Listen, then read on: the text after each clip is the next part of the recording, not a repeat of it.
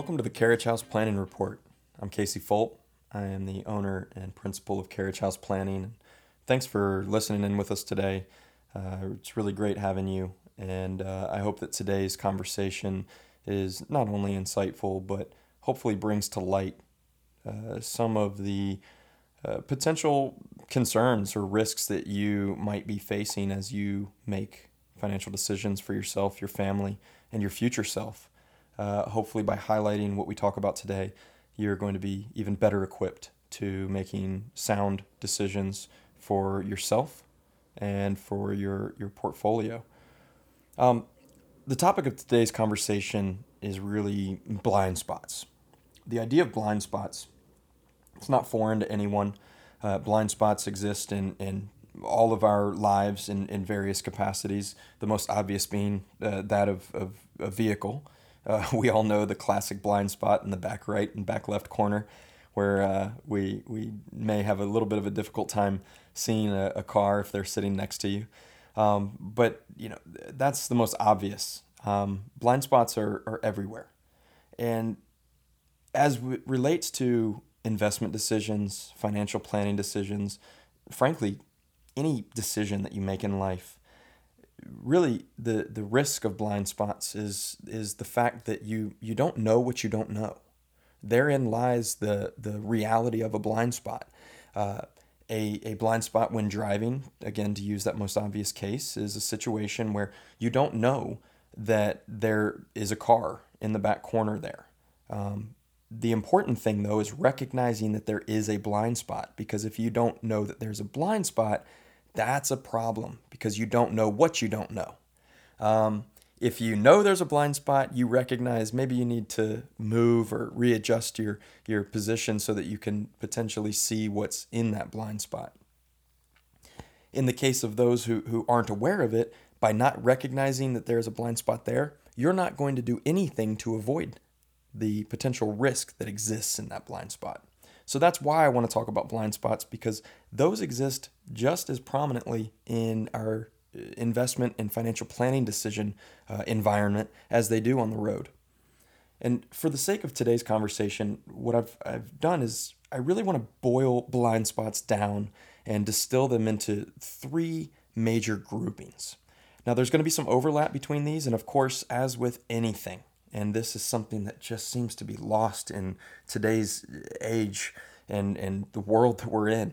Nuance exists. Let's just be very straightforward about that it is not a list of 10 things this, or here are the 5 things you must pay attention to that. In order to get information of any kind across to a larger audience, oftentimes it's beneficial to dial it into a digestible number of things. But the reality is that these kinds of blind spots come in all shapes and sizes. But hopefully by targeting 3 general categories, it will equip you with a greater understanding of what the blind spots are, how they impact you, and hopefully by the end of our talk today, I will be able to point out some tips, some tricks, and some general tactics that you can employ to not only avoid the dangers that exist in those blind spots, but even more importantly, recognize that those blind spots exist.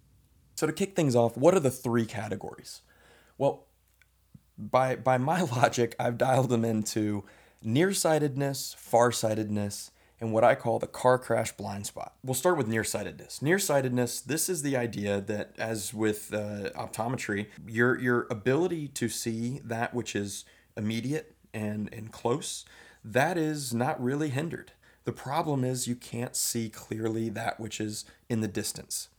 Now, with nearsighted blind spots as it relates to investing, finance, markets, the nearsightedness is really the general blind spot shared by many that leads to the creation of bubbles. Nearsightedness is that inability to see the consequences of a long-term scenario playing out, but instead only recognizing the potential benefits or immediate harm that is present right now. Nearsightedness is something that can be very contagious. I think that's an important characteristic of it. And it is something that we all can fall prey to. And it's easy to, because it's instantaneous. It's right now. It's present, and for that reason, it's difficult to avoid in a lot of cases. And that's because the experience of life has a funny way of shading and coloring the way that things look.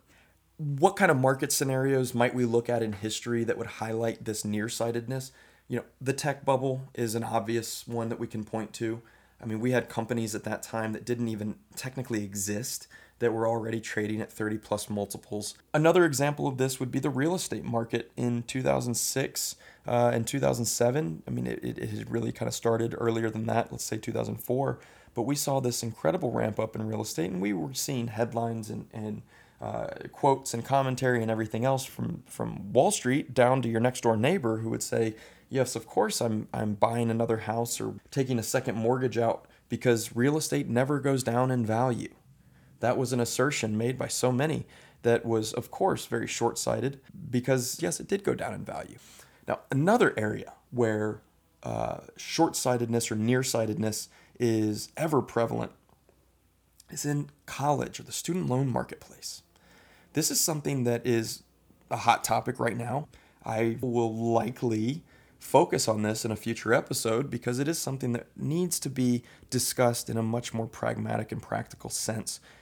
Politicians are wonderful at talking about only the aspects or the angles that benefit whatever position they're taking, but as the current administration is tossing around the idea of either forgiving student loans or something to that effect, what I wish more people would understand and what I will do my best to highlight in a future episode is why the government created the problem in the first place. And there's a lot to it, so I won't dwell on that right now, but what I will highlight, college students in general, if we assume that 18 is when most people graduate high school, and then because of societal pressures, cultural pressures, future job market outlook, whatever the impetus is, most 18-year-olds plan to go straight to college. There's no gap year, there's no time off, there's no time to really evaluate what they want in life. We go straight into college at 18. What's often conveniently overlooked by not only parents, but students and society at large is that we have a lot of research in the cognitive sciences as well as in the neurosciences that have virtually proven that the area of the brain known as the prefrontal cortex, it's an area of our brains that is responsible for what is deemed executive function. This is decision making around long-term planning, around goals, around the types of things that action today results in some type of benefit long-term or consequence long-term. That area of the brain doesn't fully develop until you're somewhere between 25 to 27. Now, there's obviously some room to wiggle in there. 25, 27, it's a big window of time. But where there's not a lot of room to wiggle is that, for the most part, a 4 to 5 year degree started at 18, you're doing the entirety of your undergraduate work. You're building you're pouring the foundation for your presumed life career on assumptions that you're making when your ability to make long-term decisions hasn't fully matured. Therein lies one problem. But what we can look at in college students is great examples of nearsightedness because they don't have the capacity to create those rational long-term decisions and to analyze life outside of the near term. And that's why we end up seeing that because of the ease of borrowing in the student loan marketplace, we have students, and a lot of them, who have taken out significant loans not for their education, not for their eventual career benefit, not for any reason other than they wanted to go to Cancun for spring break. The number of student loan dollars that were not spent on curriculum or housing or associated expenses is astronomical. That is a prime example of nearsightedness. Now, jump ahead. Let's move over to farsightedness. This is one that I'm intimately familiar with. Farsighted blind spots are usually the type of blind spots that I most commonly fall prey to. I have come to recognize that. That alone has been a incredible benefit because I can stop myself and recognize, hold on, you know that you fall prey to these blind spots that are farsighted in nature. Is this one of them? And then it forces me to go into a more critical thinking mindset. Now, why do I fall prey to these? And perhaps you do as well.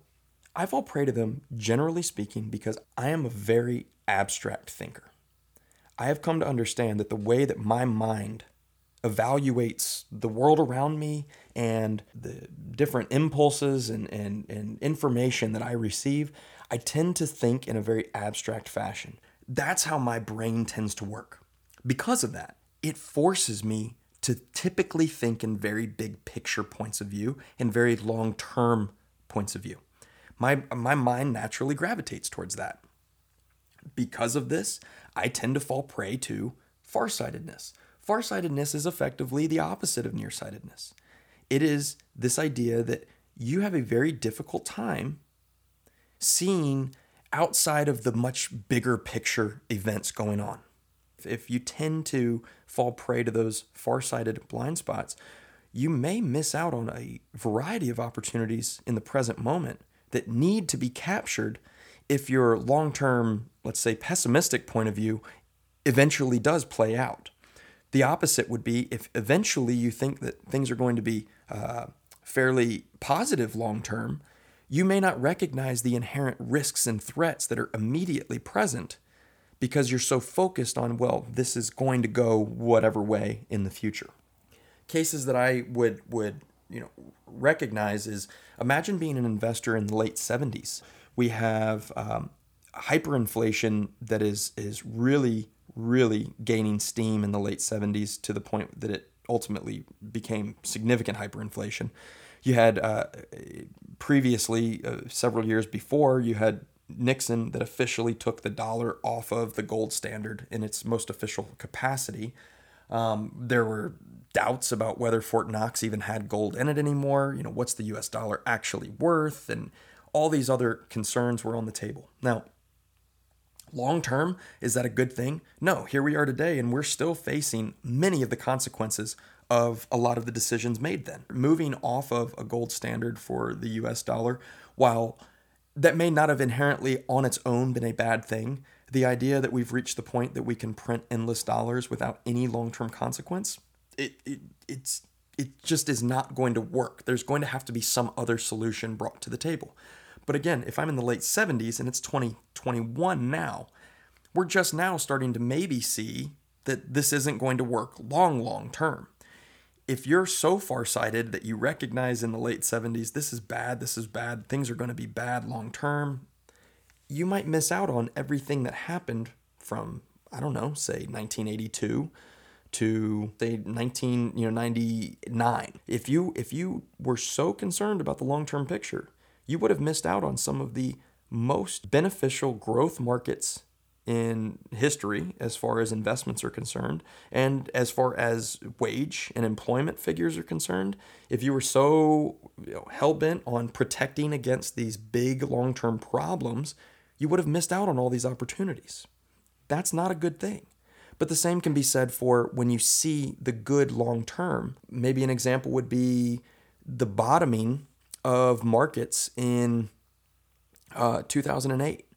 Technically speaking, the worst of the worst kind of happened in December of 2008, but the markets didn't actually bottom until 2009.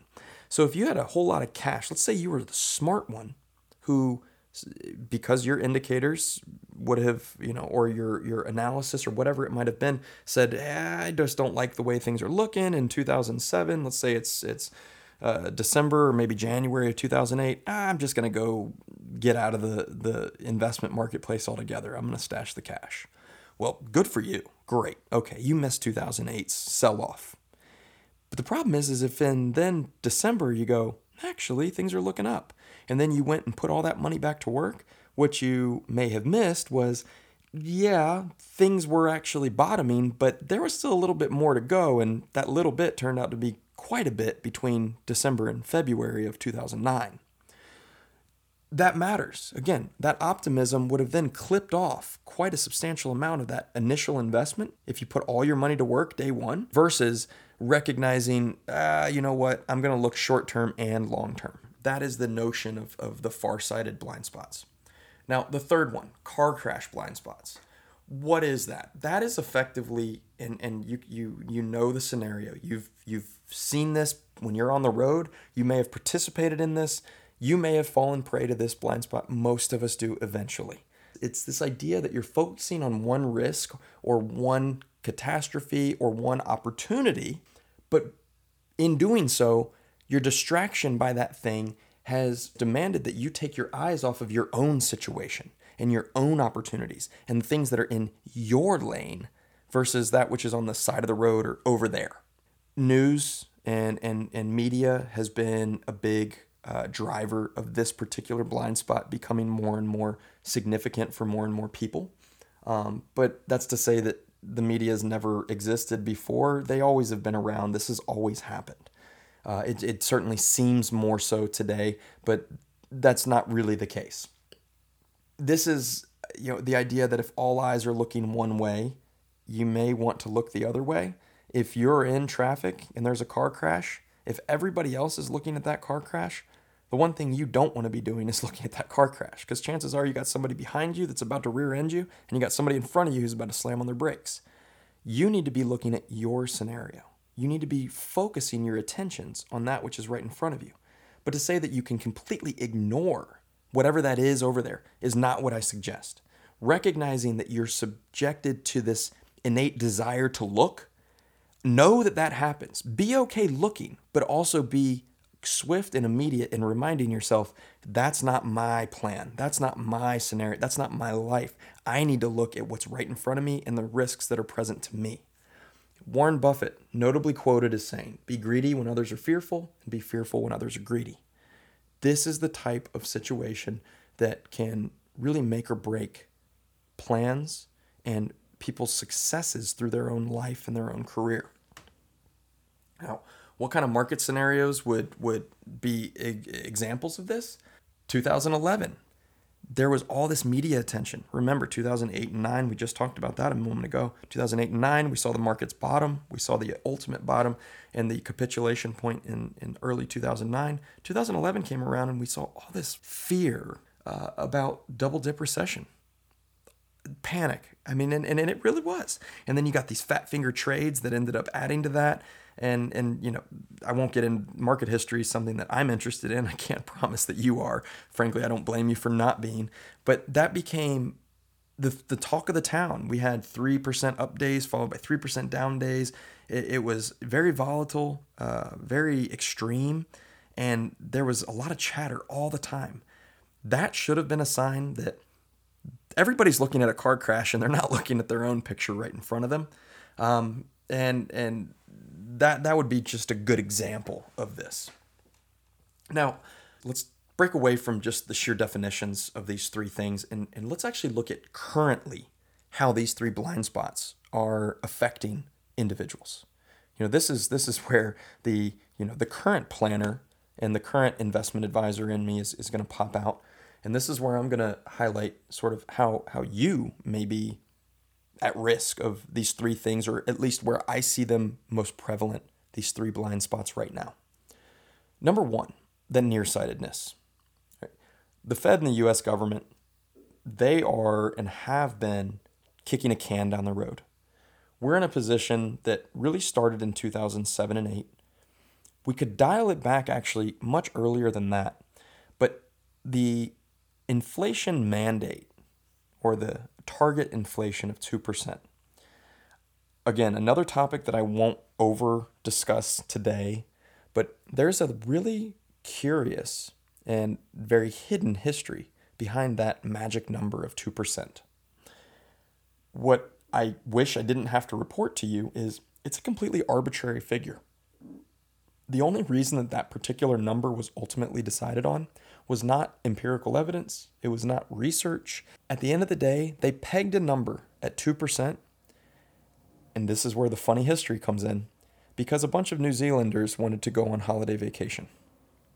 Now, I'm going to leave you at that. I do encourage you, go look up New Zealand 2% inflation in the US Federal Reserve and see what you find. There's some fun history there, and also a bit discouraging because it highlights just how little science, and I don't want to use that word today because I think it's being really overused, but how little of logical input went into making that decision. But if we assume that 2% inflation rate, one of the things that's also not discussed quite often is the fact that they constantly change how they measure inflation. And they tend to change it to suit what they need it to look like. So just another problem there. But in the most immediate sense, short-sightedness. There was a recent report, we're here in the beginning of March right now, as we record this, March of 2021, the January household income numbers came out. Now here is short-sightedness in its essence. All over the news, Wall Street Journal, New York Times, you pick your major publication, all over the news media on television, everything wanted to highlight the 10% personal income blowout for January. January household income rose 10%. This is an astounding number. This is the second highest number on print in history. The only time that it was higher than this was in April of 2020, not that long ago. Well, why did it go up? Well, because everything's doing great. The economy is starting to rebound and lockdowns worked. No, that's not it.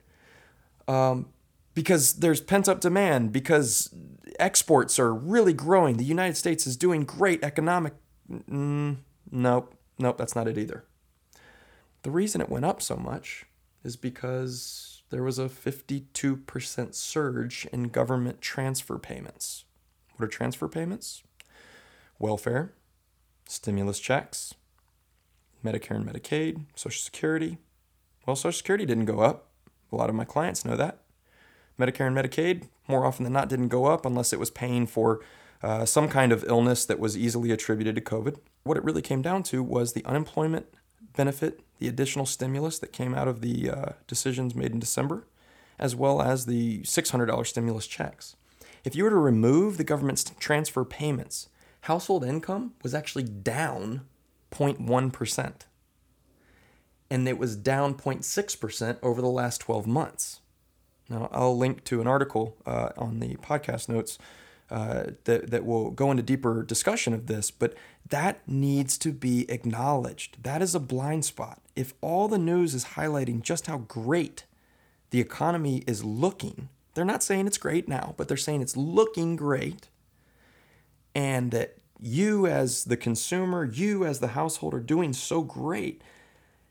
Are we building an economy on sound fundamentals, or are we building an economy on the ability for the government to magically make money appear and put it in your pocket?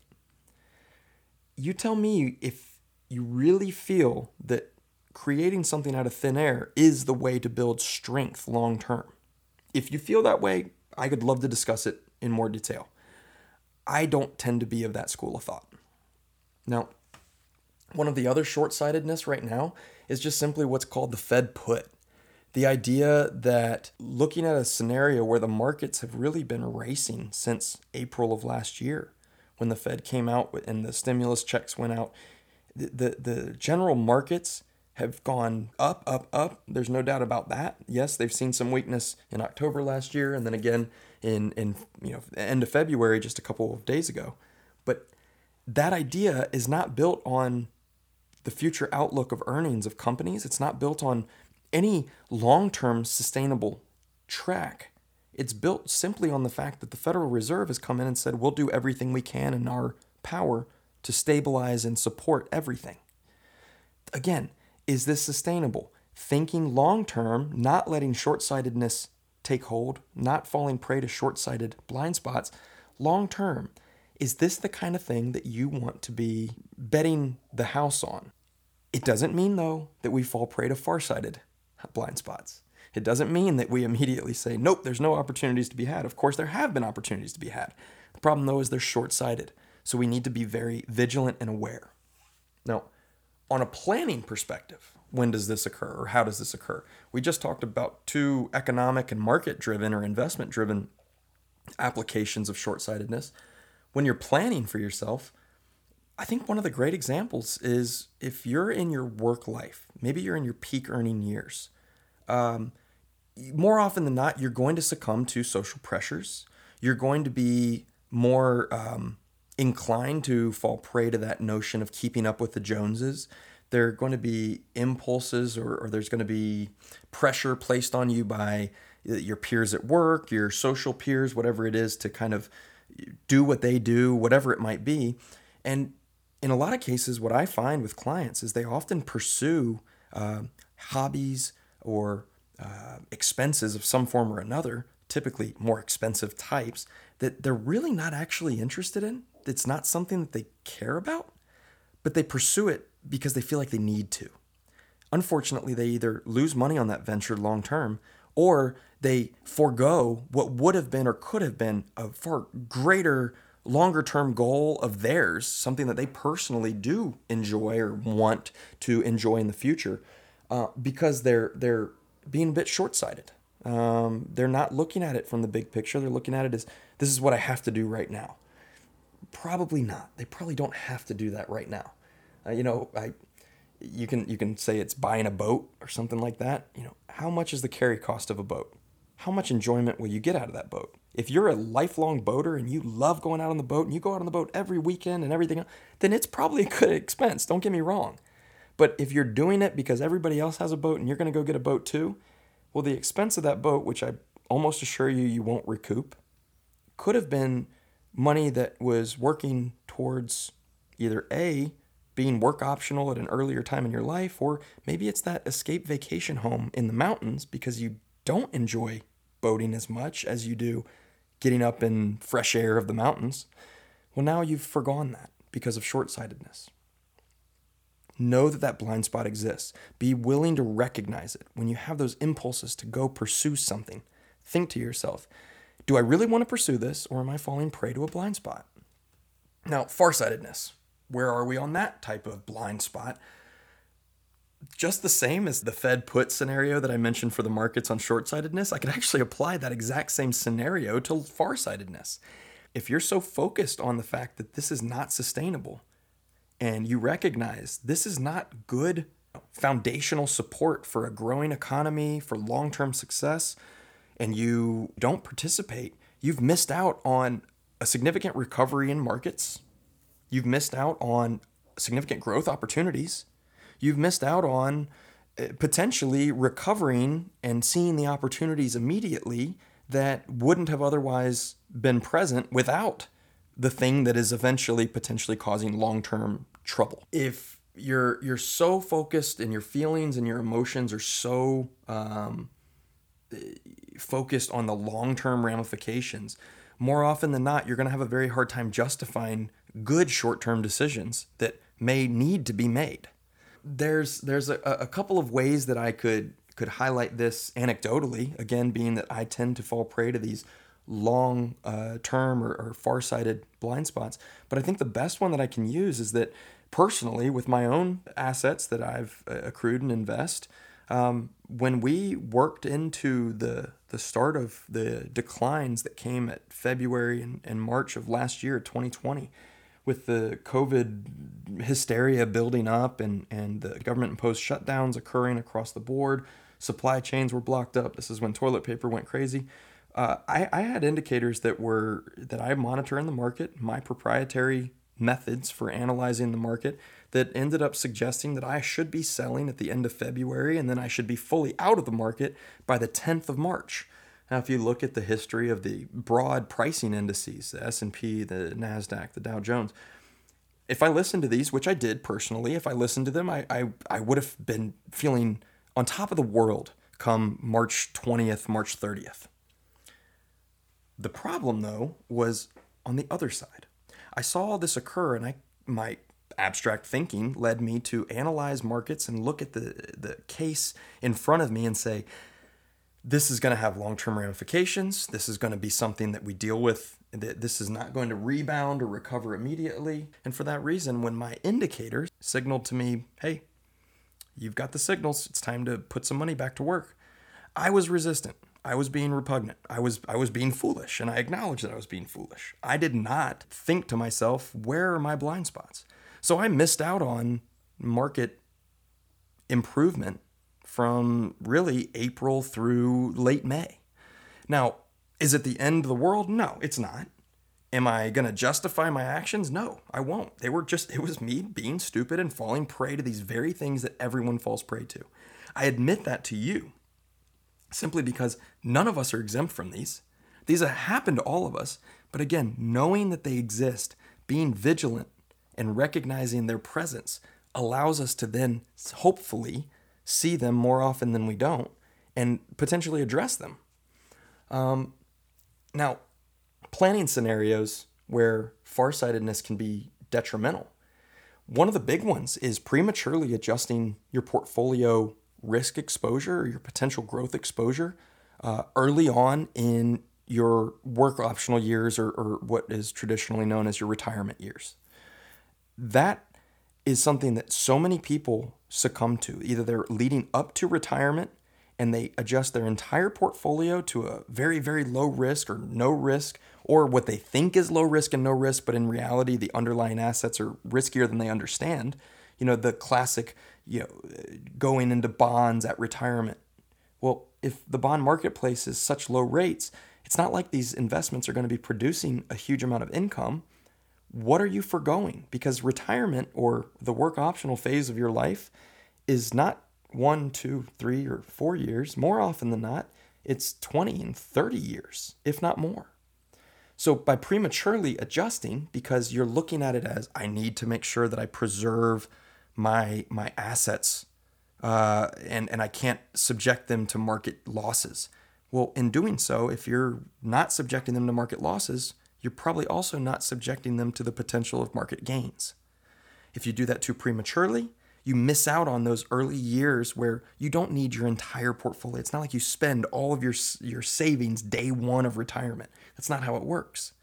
But that's a big problem. Another, similar scenario is when people start to allow their short-term volatility fears, be a deciding factor on their long-term view of how markets will be in the future. They're very volatile right now, therefore they will be volatile into perpetuity, and for that reason, I can't subject my portfolio to the opportunities for growth. That's really kind of a case of farsightedness in its basic application. Now, the third one, the car crash blind spot. This is the one that is look over here, focus here, while the magician's behind the scenes really doing the magic trick, and then everybody goes, what just happened? You want to be the one that's not looking over here. You want to be watching that other hand. You want to be focusing on that other hand, or more importantly, or more relative to this scenario or this analogy, you want to keep your eyes on your road in front of you. You want to not be focused on the car crash, because you might be the car crash if you do look over there. The recent craze in retail investing apps, these Robinhoods and the similar, nobody asked when they started to really gain public attention. This was really 2018 and 19 is when I started to hear about them in common conversation with folks. But they got a lot of attention in 2020 because of all the people who were not at work anymore. They had government imposed lockdown. They're at home. What are they going to do? They're trading apparently. Well, nobody stopped and said, well, how do they make money if they don't charge for trades? If they don't, well, it wasn't until after the fact when this whole GameStop and AMC and Bed Bath & Beyond and all these shorted stocks, were a big attention getter. The Reddit thing played out in January and continues to go on. During this time, all of a sudden it's, oh, well, they were beholden to these market makers, or, oh, they were, making money, and that right there is a classic case of car crash scenario. If you're driving along and, ooh, look at this trading app and free trading, and logic would say, well, I don't think there's anything for free. There must be something to this.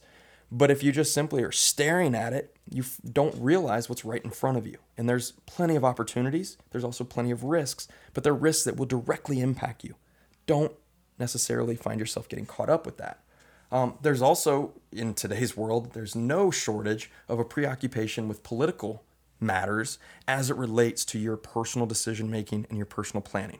It's one thing if the political environment presents real, tangible scenarios that will impact your planning. These are tax changes. These are estate law changes. These are, and they are present, they're here. But the social and cultural things that are so prevalent in political discussions, these are the car crashes. The more you can avoid staring at those, the more you're going to be able to keep your eyes and your emotions on what's important, which is your life and your scenario. More often than not, DC does not actually impact your daily life. But your emotional mind is going to convince you that yes, they do. They really don't. The folks in the DC Beltway, they're there as entertainment more often than not. But again, real changes do occur, and cultural changes may influence you personally. You may not like that, and that's okay, but don't let that cloud your judgment and don't let that distract you from your plan and your trajectory. Now, on a planning basis, one of the big ones that I see here, car crash, blind spot, is the number of people who opted to take Social Security early over the past 3 to 10 years because of government shutdowns and funding issues and debt, and they're not necessarily looking at the real details. They're not talking with a professional about what's most probable and what's most likely. They took Social Security at age 62. They end up hamstringing themselves from long-term reliable income. Big problems result from that because they weren't necessarily looking at their trajectory and what their plan would be most benefited by. Instead, they were looking at the car crash. Another case is when you're work optional, if you're so busy focusing on the news and the social media and all the stuff that's out there that's just stirring you inside, you very well may be missing out on the thing you worked so hard for. You work really hard to be work optional. You need to enjoy it. You gave a good portion of your life and your life's work to a career, to another business, to your business, to whatever it is. It's time for you. Don't let these things put a dark shadow and a dark cloud on top of your head. Don't be distracted by the car crash. Focus on your road in front of you. Let me close out with a couple of little tips and hints. These are the types of things that I will use as my call to action. This is you. This is where you can step in and do something a little different. For the nearsightedness, for the short term, a financial plan is one of your greatest assets. And that's not to say call Claridge House Planning and we'll work with you to create a financial plan. Yes, of course, I'd love the opportunity to talk with you and see if we'd be a good fit for your planning. But more importantly, having a financial plan allows you in those moments of either short-sighted weakness or nearsighted weakness, in those moments where something's happening right in front of you and it's so hard to ignore, it's calamitous or it's opportunistic or whatever, and you say, I either have to participate or I'm scared to death and I have to run away. Go to your plan. Go revisit your plan, because your plan is more often than not calculated and designed not to be a fixed tool. It will change, it will evolve. But it's also designed and calculated typically when you're clear in your thinking. You're looking at things in a very practical, long-term perspective, and you're trying to evaluate for and plan for risks like whatever it is that might be present in the short term. Likewise, the opportunities that might be present in the short term that seem too good to be true, they probably are. And if your plan to get you where you want to go doesn't require you participating, why take the inherent risk to do so? There's no need to.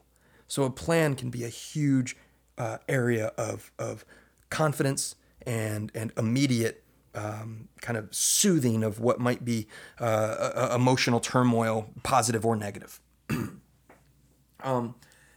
Recognizing the importance of absolutism at times. I mentioned that with car crash blind spots.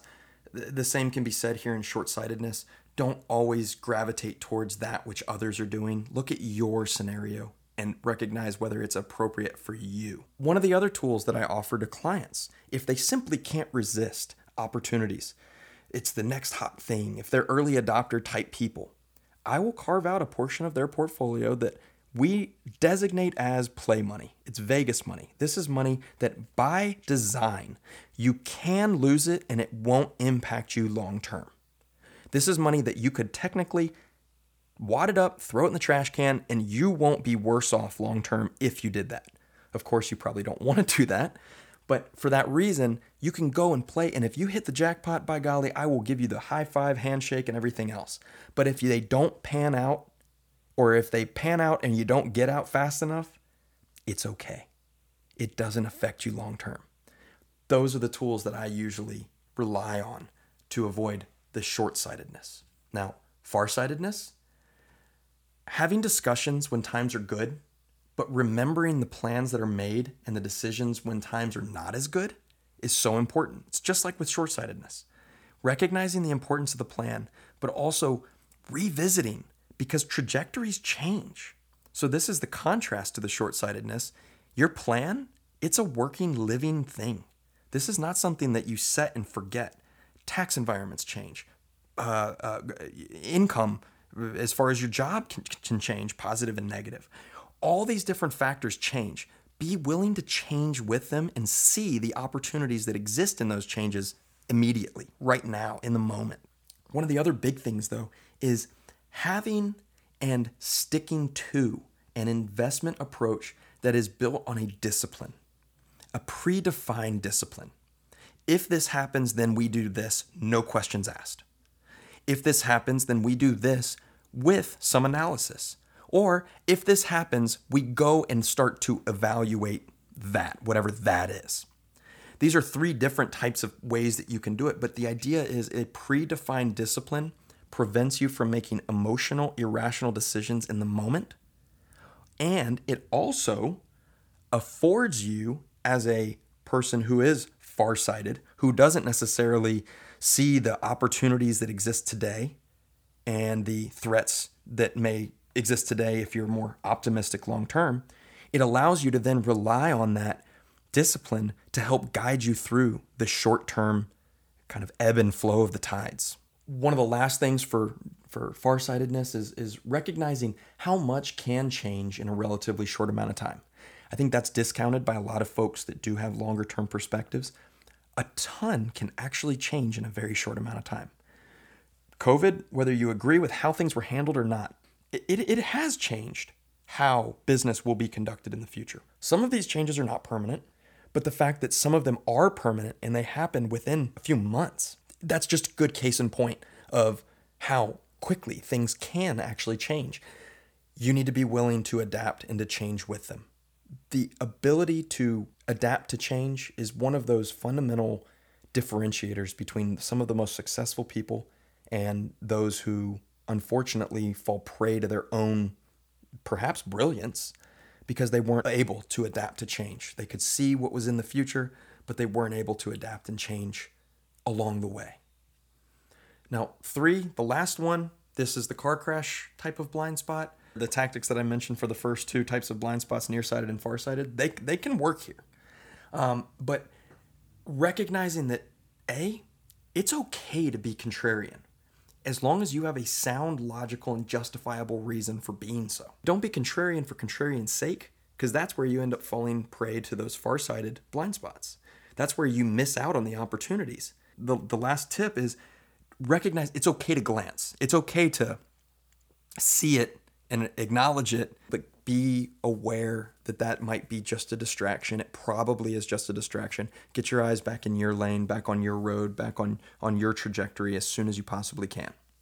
I hope that these 3 kind of highlighted concepts are beneficial for you. I hope that simply by knowing that these 3 categories exist, when you're making decisions and you're analyzing your environment, your world, the decisions that you're making long-term and short-term, I hope that by knowing that these 3 things are there, that we all face them and that you're no exception, you're going to be able to then evaluate your kind of logical process and say, am I falling prey to these things? Am I potentially missing something? At least now you know that you might be missing something. You're aware of that blind spot existing. You may not be able to see what's in it, But by knowing that it's there, you're well equipped to then say, maybe I need to change my point of view. Maybe I need to, move in my seat a little bit and look out the side window just to double check before I change lanes or whatever it is. I hope this is helpful. Carriage House Planning, that's what we're all about, is helping you achieve your financial freedom. This is just one of the many ways that we do it with our clients. And if you feel that either you're not working with a professional yet and you feel that it would be beneficial to do so, or if you're working with a professional and you recognize that they're not working with you towards your financial freedom, please do give us a call, reach out to us. You can find us on the internet at carriagehouseplanning.com. I'd love to schedule some time to introduce myself, but more importantly, get to know you. And in the meantime, have a great rest of your week. Enjoy the weekend, and have a great one. Talk to you later.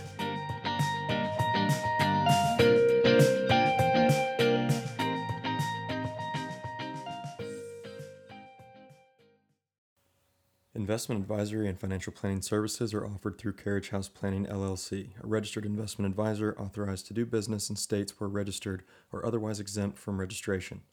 Nothing discussed during the show should be viewed as investment advice. If you have questions pertaining to your specific situation, please contact us at 727-643-8666, or you can schedule an introductory meeting via our website at www.carriagehouseplanning.com.